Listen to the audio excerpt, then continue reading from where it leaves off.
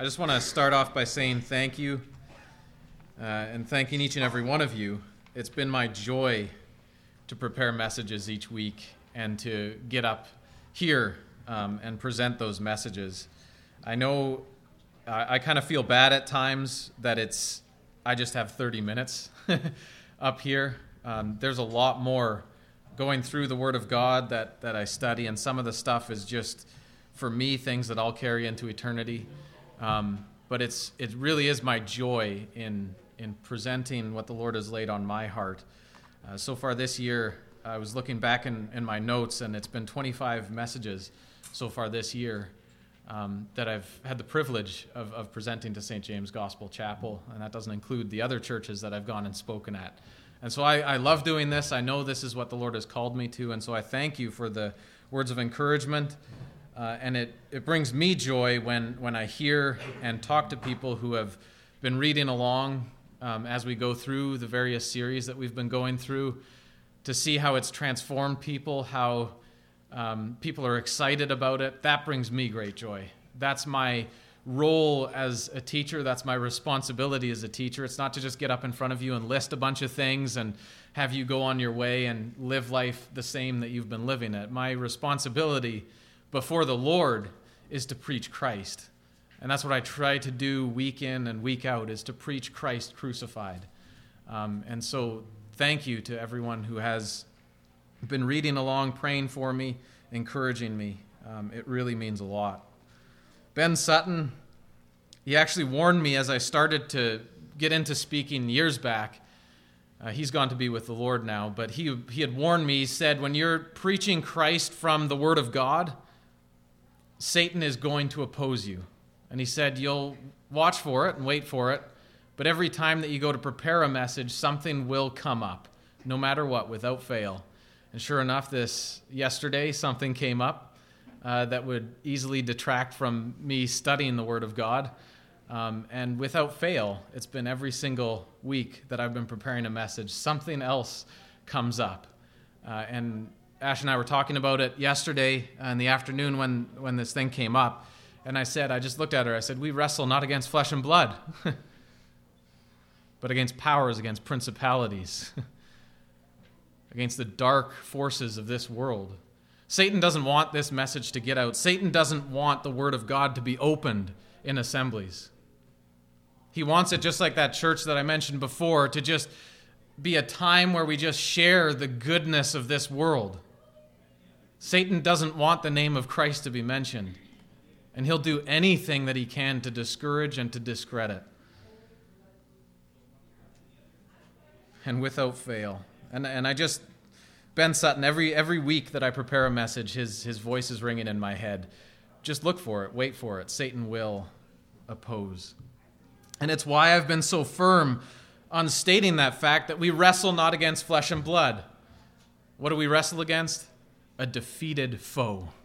That's how it should be read. We wrestle not against flesh and blood, but against a defeated foe. And that's how Paul treats it in the book of Colossians. That's how it should be read. Do you know why Paul didn't get discouraged and why he didn't give up in prison as he wrestled and as he fought? He could see Christ's victory in full. He could see the eternal implications of the cross. That's why he didn't get discouraged. Because he saw the eternal implications of the cross. He saw that the cross was much more than just something that is temporary. Well, it's something that is eternal. The sacrifice that Christ made is eternal. And there's been a purpose in every passage and every series that we have studied over the last couple years. My first series that I did here, we started in the book of Revelation. We did Revelation chapter 1 to chapter 5. We took a look at the risen Christ to realize that we don't worship a dead Savior, but one who rose triumphant. And then we looked at the instruction for the churches in the book of Revelation and how to apply it to not only our church, but our lives as well. And so we saw Christ. We began our focus on Christ. And in that case, the risen Christ. And I haven't strayed very far from that. We then saw in Esther how God works in ways that we don't expect. That even though there's a voice that says, God can't hear you, you're just praying to nothing. That's the voice in the world. God can't hear you. God doesn't exist. Look after yourself and your own interests, because God isn't there. But we saw in the book of Esther that God does hear, that God is alive. And although at times it appears that God is nowhere to be found, he is in fact so intertwined in our lives and acts at times and in ways that we don't see. And so we were reminded in that series to look back on our lives and see how Christ moved in our lives, how he was at work and he is at work, and that was to drive us forward in our lives for Christ. And then we saw the future age in Revelation 19 to 21, how judgment is coming to this world, but how ultimately Christ will reign and reign supreme. We needed to look forward and see, just like Paul does, of Christ's victory, to realize that it's Christ who wins the victory. It's not the devil. It's not those powers. And so why have we studied all these passages? Because there will be times, there will be things, people, opportunities that come up in your life, circumstances that come up that will try their hardest to draw you away from Christ. And in those times, we need to be like Paul, ultimately like Christ, and say, not my will, but thine be done. But we need to have a full understanding of Christ past, Christ present, and Christ future, to realize that we are his, that we are secure in Christ, and that he is worth following completely. So that's been the purpose over these last couple of years. Turn in your Bibles to the book of Colossians, Colossians chapter 1, and this will be the last time that we read through this chapter in its entirety. Colossians chapter 1, reading from verse 1, Paul, an apostle of Jesus Christ, by the will of God, and Timothy our brother, to the saints and faithful brethren in Christ which are at Colossae, grace be unto you and peace from God our Father and the Lord Jesus Christ. We give thanks to God and the Father of our Lord Jesus Christ, praying always for you, since we heard of your faith in Christ Jesus and of the love which you have to all the saints, for the hope which is laid up for you in heaven, whereof ye heard before in the word of the truth of the gospel, which is come unto you, as it is in all the world, and bringeth forth fruit, as it doth also in you, since the day you heard of it and knew the grace of God in truth. As ye also learned of Epaphras, our dear fellow servant, who is for you a faithful minister of Christ, who also declared unto us your love in the Spirit. For this cause we also, since the day we heard it, do not cease to pray for you, and to desire that ye might be filled with the knowledge of his will in all wisdom and spiritual understanding, that ye might walk worthy of the Lord unto all pleasing, being fruitful in every good work, and increasing in the knowledge of God, strengthened with all might according to his glorious power, unto all patience and long-suffering with joyfulness, giving thanks unto the Father which has made us meet to be partakers of the inheritance of the saints in light, who has delivered us from the power of darkness and has translated us into the kingdom of his dear Son, in whom we have redemption through his blood, even the forgiveness of sins, who is the image of the invisible God, the firstborn of every creature. For by him were all things created that are in heaven and that are in earth, visible and invisible, whether they be thrones or dominions or principalities or powers, all things were created by him and for him. And he is before all things, and by him all things consist. And he is the head of the body, the church, who is the beginning, the firstborn from the dead, that in all things he might have the preeminence. For it pleased the Father that in him should all fullness dwell, and having made peace through the blood of his cross, by him to reconcile all things unto himself. By him, I say, whether they be things in earth or things in heaven. And you, that were sometime alienated and enemies in your mind by wicked works, yet now has he reconciled in the body of his flesh through death, to present you holy and unblameable and unreprovable in his sight, if you continue in the faith, grounded and settled, and be not moved away from the hope of the gospel which ye have heard, and which was preached to every creature which is under heaven, whereof I, Paul, am made a minister, who now rejoice in my sufferings for you, and fill up that which is behind of the afflictions of Christ in my flesh for his body's sake, which is the church, whereof I am made a minister according to the dispensation of God, which is given to me for you to fulfill the word of God, even the mystery which has been hid from ages and from generations, but now is made manifest to his saints, to whom God would make known what is the riches of the glory of this mystery among the Gentiles, which is Christ in you, the hope of glory,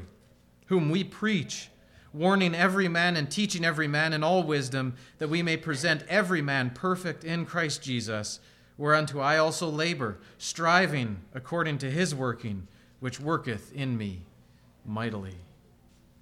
And Paul is writing this book from prison, and events in his life have brought him to this point. Why? Because of his preaching of the gospel. That's why he's in prison, because he was preaching Christ. A man called Epaphras, meet him here in Colossians 1, and we find out more about him in Colossians 4. Epaphras makes a journey of over 2,000 kilometers to meet with Paul, to bring him a message and bring him news about the church at Colossae. He lets Paul know how things are going. And it's a good report, and it causes Paul to pray earnestly for the believers, that they would be further strengthened in their faith, that they would be further encouraged in the Lord, and that they would work more towards serving Christ. And therein lay a challenge for us to be praying for our church and celebrating the working of faith, to not just pray in bad times, but to pray in good times, to celebrate the things that the Lord has done. And we did that this past Wednesday at prayer meeting. I wish everybody could have been there. It was an amazing meeting. Just giving thanks to the Lord for what he has done, for answered prayer, for seeing spiritual growth, for seeing the Lord move in the lives of the believers here. It's wonderful to give thanks to the Lord. And so that was the challenge for us. As Paul gives thanks, right from verse 3, we give thanks to God, the Father of our Lord Jesus Christ, praying always for you. Do we do that? Do we give thanks to the Lord for our brothers and sisters in Christ? Do we pray constantly for each other? That was the challenge. Now, Epaphras also brings a report that teachers have entered the church and are saying that Jesus is not God, that Christ cannot save, and they're teaching a works-based salvation and introducing very strange ideas, namely praying to and the worship of angels. We read that later on in the book of Colossians in chapter 2. And so Paul pens this letter.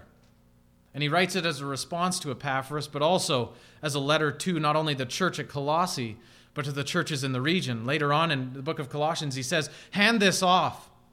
Send this letter along. The other churches need to read it. And the amazing thing is we're reading it today. It still rings true today. It is the living, breathing word of God. The instruction that Paul has for the church there is still very relevant for us here today. It's amazing.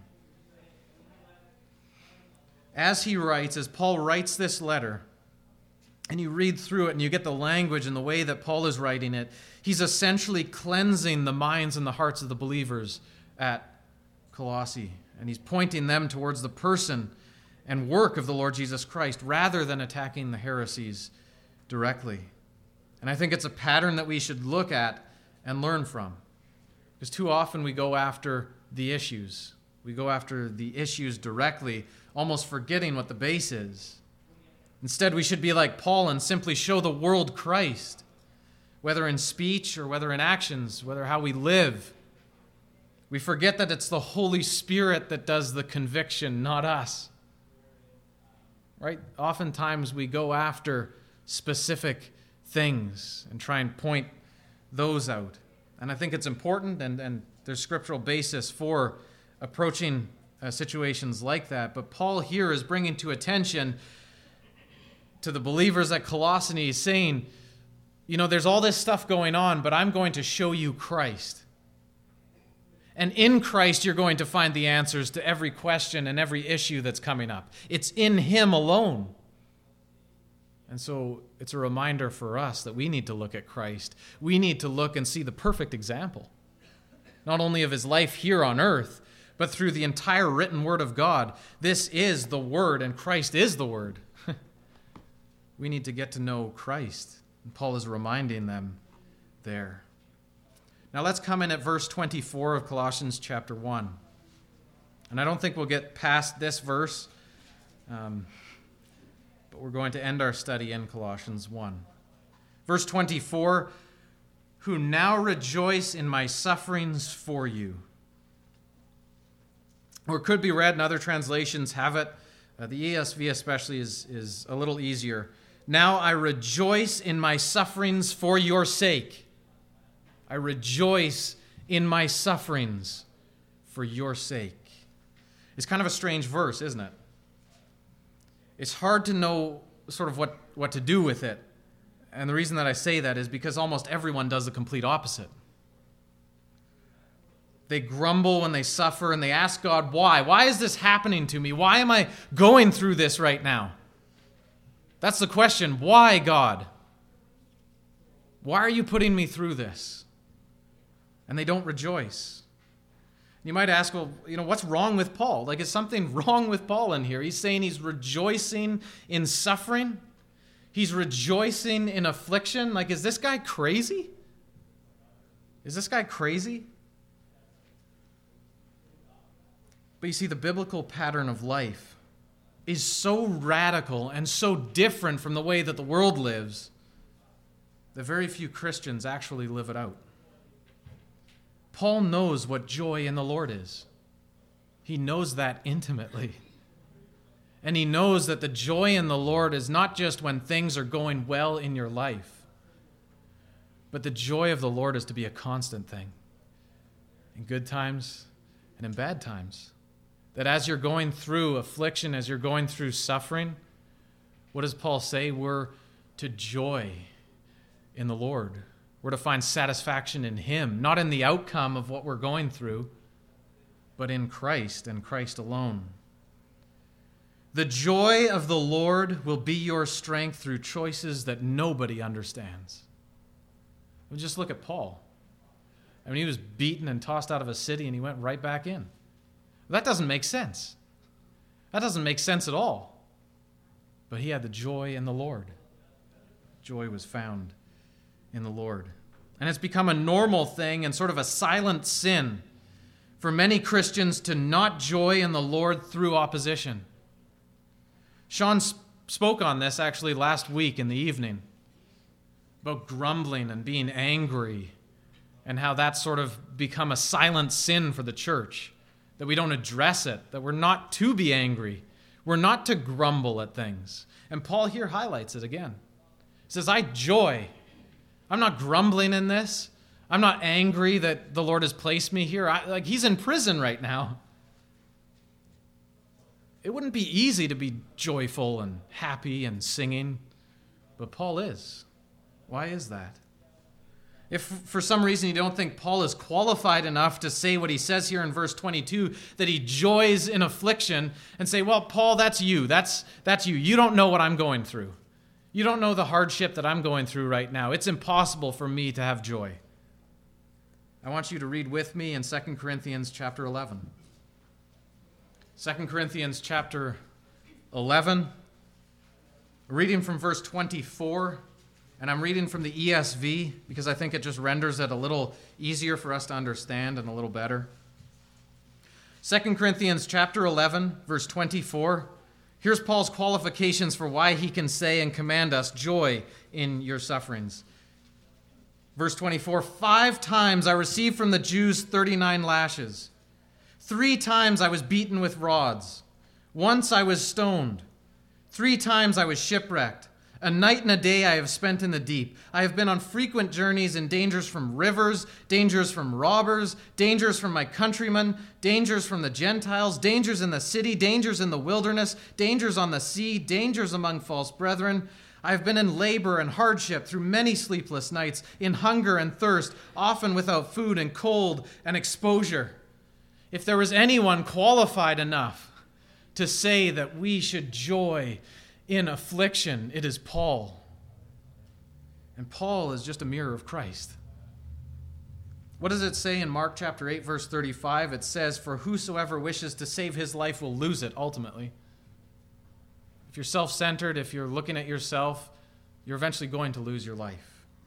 What does it say? But whosoever loses his life for my sake and the gospel's will save it. Spent for Christ. The path of salvation is the path of losing one's life for the sake of the gospel. That's what it is. Losing oneself for the sake of the gospel, for the sake of Christ. That's what the road of salvation is. We saw this last week. To walk worthy of the Lord in verse 10 of Colossians 1. To walk worthy of the Lord means to prefer his will above your own. To joy in your affliction because you accept the fact that the Lord knows a lot better than you do what the final working of that trial will be. You see, we see things moment by moment. Right? I'm dictated. I have about 8 minutes left. I'm dictated by that little second hand spinning around that clock up there. We see moment by moment. Christ sees eternally. Why would I put my trust in myself when all I know is right now? I don't know what's going to happen tomorrow. I don't. I can plan for tomorrow, I guess. I plan to wake up in the morning to go to work because it's a work day and I'm supposed to be there. Although with my job, I could work from home and it would be okay. But, we can plan things, but we only see moment by moment. Christ sees eternally. John Piper, and I quote him fairly often, but he says in terms of, he was speaking one time on suffering for the glory of God. And he says this, he says, the truth of suffering for the glory of God applies to everyone, not just Paul. And the reason this truth finds so little echo in the American church is because we have so domesticated the word godliness. So much so that we scarcely can begin to comprehend what Paul meant by it. Godliness is limited to reading your Bible, going to church, and keeping the commandments. But that's not all there is to godliness, because the Pharisees did all those things. Godliness is so being ravished by God, so satisfied by God, so filled with God, so driven by Jesus that you live in a way that the only explanation for your life is the promise of God raising you from the dead. That's powerful. We will never be Christ's church until we choose to take risks that can only be explained by the resurrection from the dead. And Paul touches on this in 1 Corinthians chapter 15, where he says, if there's no resurrection from the dead, then we are of most men what? Miserable. We've wasted our life if there's no resurrection from the dead. Why? Number one, because then Christ hasn't risen from the dead. And our salvation is completely in vain. There's no point in following Christ, who, if there was no resurrection from the dead, is still in the grave. And number two, then living a sacrificial life to the point of possible death has no meaning at all. There's no purpose in it anymore.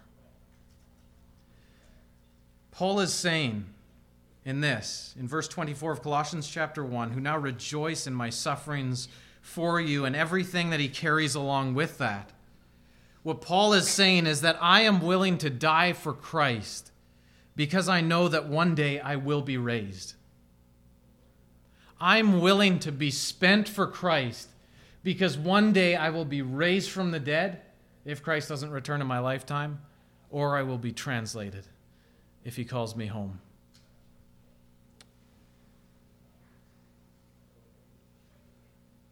I will joy in my affliction because I know that eternity with Christ is waiting for me.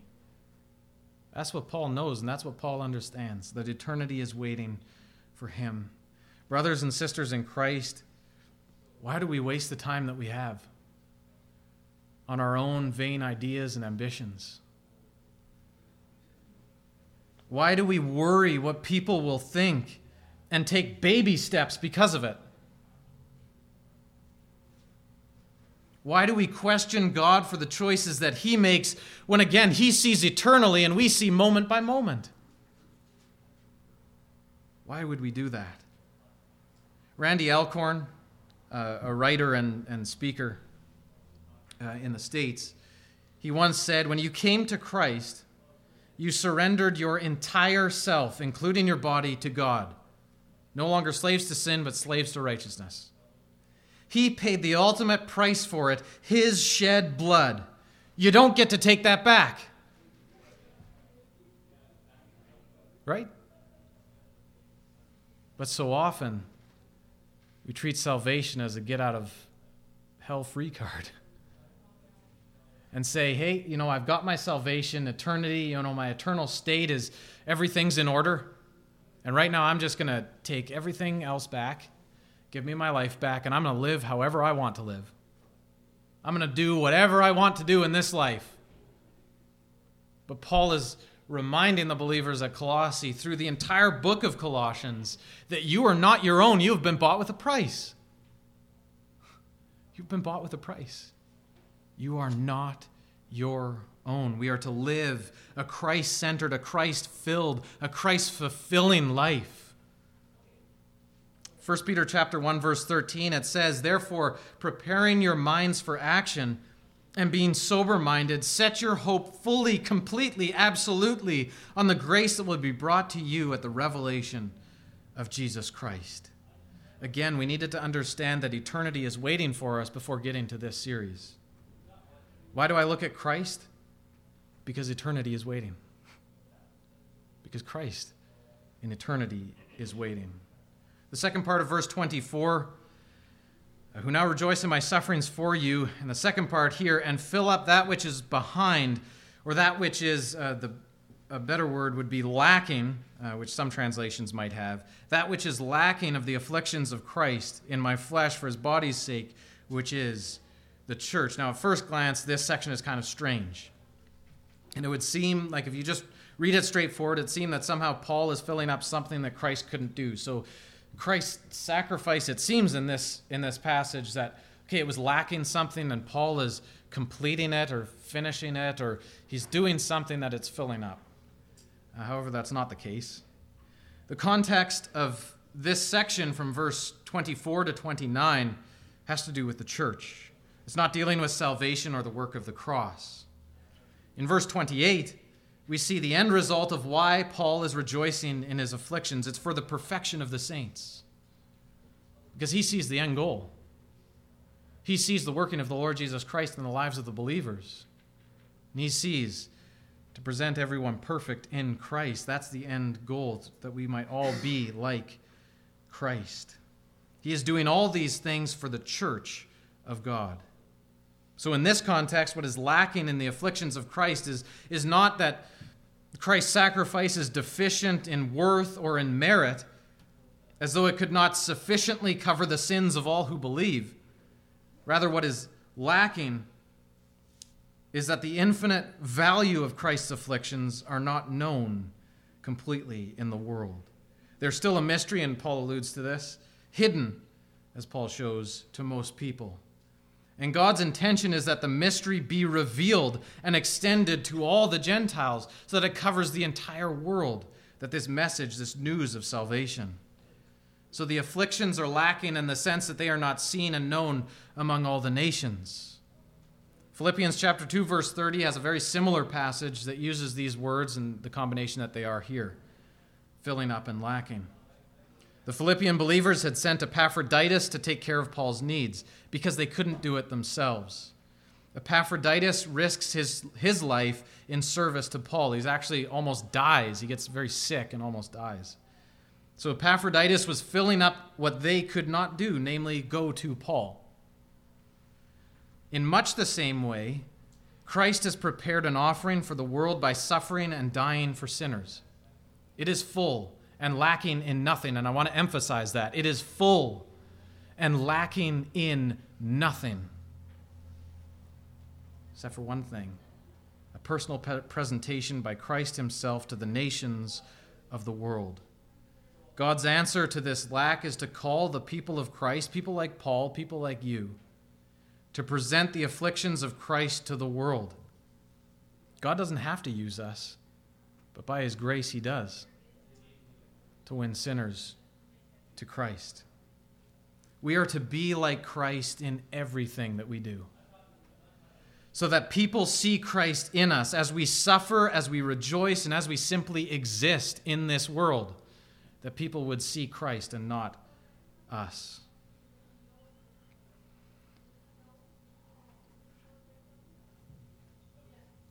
Here Paul highlights his own experience in verse 24. that as he suffers afflictions, people would recognize the afflictions that Christ suffered, that the message would therefore be delivered. That's what he's saying here. He's not adding to the salvation found in Christ. Paul's already solidified the point that we're saved through Christ and through the work that he has done, and him alone. Christ is sufficiently sufficient. It's on him. It's not on Paul. But Paul is saying, by my suffering, the world sees the suffering, the affliction of Christ. And therefore the message goes out. The message is proclaimed by just the way that I live my life. And Paul sets quite the precedence for us to joy in our afflictions and to be completely and absolutely spent for Christ. You see, to joy in our afflictions means that we are focusing on Christ. That's what it means. To be angry and upset at what we're going through, however difficult it might be. And there are difficult situations in life. I've been through a lot. There are difficult things that come up in life. I don't want to excuse that and say that everything is easy, because it's not. But to be angry and upset at what we're going through, however difficult it might be, is to not correctly display the magnificence of Christ. And in fact, if we are grumbling, angry, annoyed, then not only will our testimony be destroyed, but our local church will suffer as well. Paul was joyful because he knew what he was going through, because he knew he was going through everything for not only Christ, but for the benefit of the church. He was selfless. He was being further conformed to the image of Christ. And that's very evident here. He was selfless. It's been my prayer throughout this entire series that we might all catch a glimpse of what it means to live a Christ-filled life. That we wouldn't fall into the temptation to live a life like the rest of the world does. But that we might know what it means to be spent for Christ, that we might know what it means to joy in the Lord, to joy in our salvation, to realize that the penalty for our sin, the penalty for everything that we have done wrong, has been paid by the sacrifice, by the blood of our Lord Jesus Christ. That's ultimately what Paul is talking about here. He's saying Christ died for you. Joy in your affliction, joy in him day by day. Find your satisfaction solely in him and only in him, because he is everything. And I'll end with the theme verse of this entire series, and it's been Colossians chapter 3, verse 1. If ye then be risen with Christ. If you have put your faith and trust in the Lord Jesus Christ and trusted him fully and completely, what does Paul say that we should do?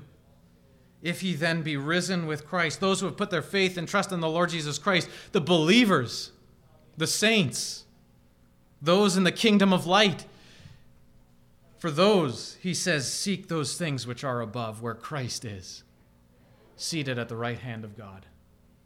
Seek those things. Seek Christ. Seek after him, not the things of this world at all. Because everything that you see around you is temporary, but Christ is eternal. Christ is enough. Let's pray.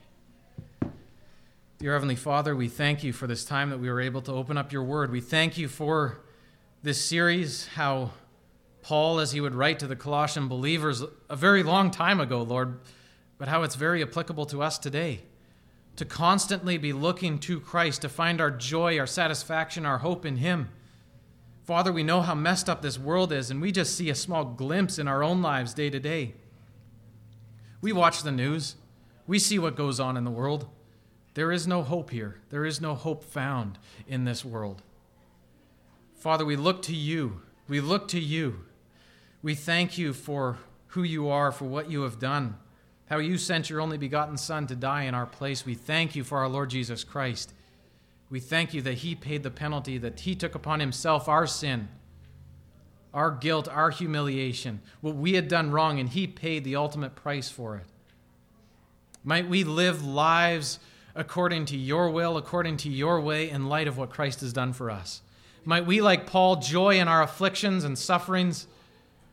Might the good times and the bad times be marked by service to Christ, and that the world might see that the world might recognize that we joy in spite of the circumstances around us, and that they might see Christ in us and through us. Father, we pray that we might be pillars for Christ, that we might be lights in this dark world. Show us what it means to live a Christ-filled life. Show us what it means to be spent for Christ. As we pray all these things in the name of your Son, our Lord Jesus Christ. Amen.